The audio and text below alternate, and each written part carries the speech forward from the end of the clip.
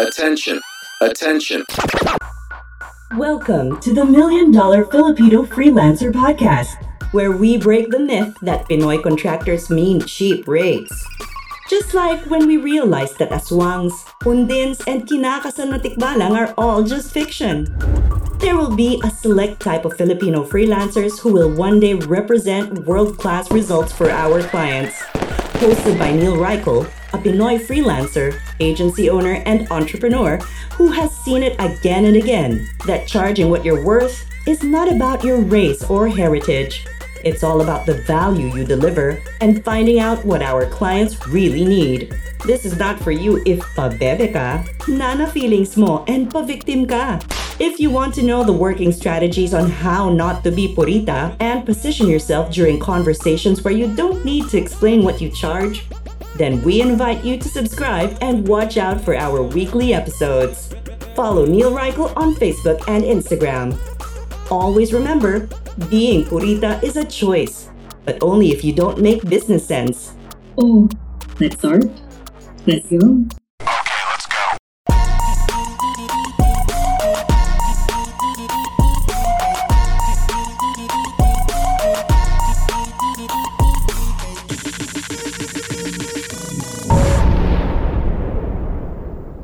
Game. Part 2. How to sell without being lazy, pushy, or salesy, or yucky, kadiri. Okay, game. So yung unang episode, sana pinakinggan mo, tinuro doon, ano ba yung mindset dapat? Diba? Ano ba yung mindset para hindi ako maging salesy, pushy, sleazy, scammy? Okay? Kadiri. Yung tipong ganun. Kasi ayaw nga natin yan eh. Bakit? A bit of context lang. Bakit hindi natin nagagawa? Kasi hindi siya natural sa DNA natin, hindi siya natural sa bukal ng loob natin na mamuwersa ng mga tao on buying. Ayaw natin. Kaya nga, hindi tuloy tayo nakakabenta ng maayos. Pero, hindi sapat na ganun yun. Kasi, bakit? Imagine lang na nag-aalok ka, tapos, ito na yung prospect mo, tapos ang thinking mo, hala, sabi, huwag daw maging sleazy, pushy, salesy, scammy, di ba? Huwag ko siyang puwersahin. I-guide ko lang siya, ganito, ganyan yung gagawin ko. Paano naman yung pamilya ko? Paano naman yung bunso ko na gusto kong ibili ng Jollibee? Gusto kong ibili ng Lego at hindi na Ligo. Di ba? Ito siya. Ito naman yung practical side. The practical side of this is that you have to have a lot of prospects, diba? Or would-be clients that you are having conversations with. Okay? Being realistic lang, it is not possible for you to make a good living if you only have a handful of prospects to talk to. Imagine, meron kang paninda. Ang paninda mo, ang margins nito, tutubo ka lang or ang tutubuin mo lang, sabihin na lang natin, 10,000 pesos. Wow, 10,000. Okay?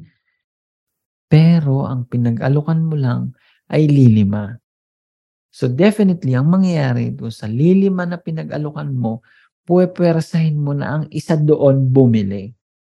Pero what if hindi lang 5 ang kausap mo? Hindi mo tuloy sila kailangan puwersahin, di ba, na bumili. From 5, gawin natin siya na 100. Okay? From 100, di ba, sa bawat makakausap mo, then you can afford, okay? Then you can afford to help them make a decision. Kasi alam mo, statistically, alam mo for a fact, alam mo based on data din, na parang imposible naman na out of 100, wala akong ma-close. Okay? Parang imposible naman na out of 100, lahat yun magno-no.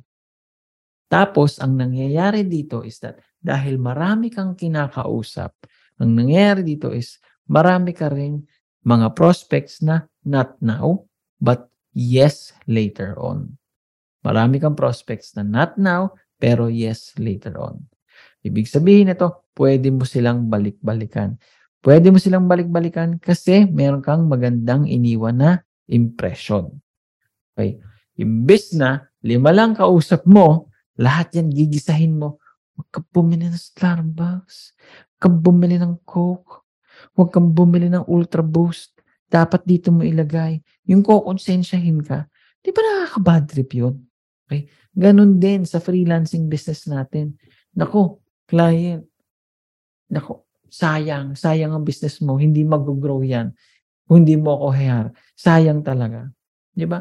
Ang maganda dyan is, client, kung hindi ka pa ready, okay lang yan. Chill ka lang dyan.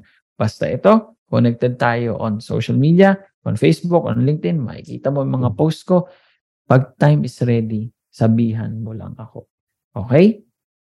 So, unang episode, we talked about the mindset. This time naman, we talked about the equation. The equation is simple. Do not talk to a handful of prospects. Ano ba ang handful? 5, 10. Ayaw mo yun. You should be having handfuls of conversations. Diba? Meron kang 20 prospects, 30 prospects, 40, 100 every single month. Diba? Magko-compound yun, magdadagdag. Marami dun yung mga not now, but maybe yes later on. Marami dun yung mga magno-no, pero source of referrals later on. Okay? So again, ayaw natin magutom pamilya natin. Ayaw din natin maging salesy, sleazy, pushy, kadiri, yaki. Okay? So paano mo titimbangin? Hindi na siya a question of this or that. You can be profitable without being sleazy, pushy, salesy, or scammy. Diba? O yun lang. Sana may napulot ka. At again, kasalanan maging purita. Kadiri yung hindi nag-aalok. Walang masama sa mag-alok. Ang kadiri is namumwersa dun sa mga bagay na binebenta natin kung saan hindi pa naman talaga sila ready. Yun lang. Bye, bashers! Wait! Tanong ko lang, batugan ba pera mo? Yung ikaw kayod ng kayod, pero pera mo hindi dumadami. Dumadami man yung 1M mo, magiging 1,060,000. Tapos sasabihin sa'yo ng bangko, wow, you should be thankful. Sabay kaltas pa ng mga taxes sa'yo. If this is you, check mo how we turned 350,000 pesos into 455,000 pesos. Linis na linis in 12 months using the Lebronify method. And kung level up ka talaga, check mo also how we turned 750,000 pesos into 1.5 million pesos in 12 months. Again, linis na linis. Walang surcharge, walang extra charge, walang kung ano-anong hidden charge using the Lebronify method. And again, this is the best version of passive income. This is the best version talaga of how you could turn your tamad, batugan na pera into masipag na mga mala Lebron James na pera. Boom!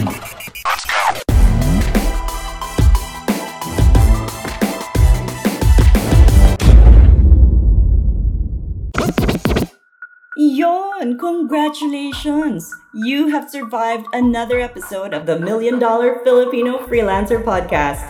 If you want more sabunutan ng feeling session, go download all the other episodes. If talagang hungry ka for more of our content, go to our Facebook group. It's linked in the description below. You can also tag us on Facebook and Instagram kung meron kang topics you would like us to discuss. If gusto mo kami shoutout, okay din kami. Adios!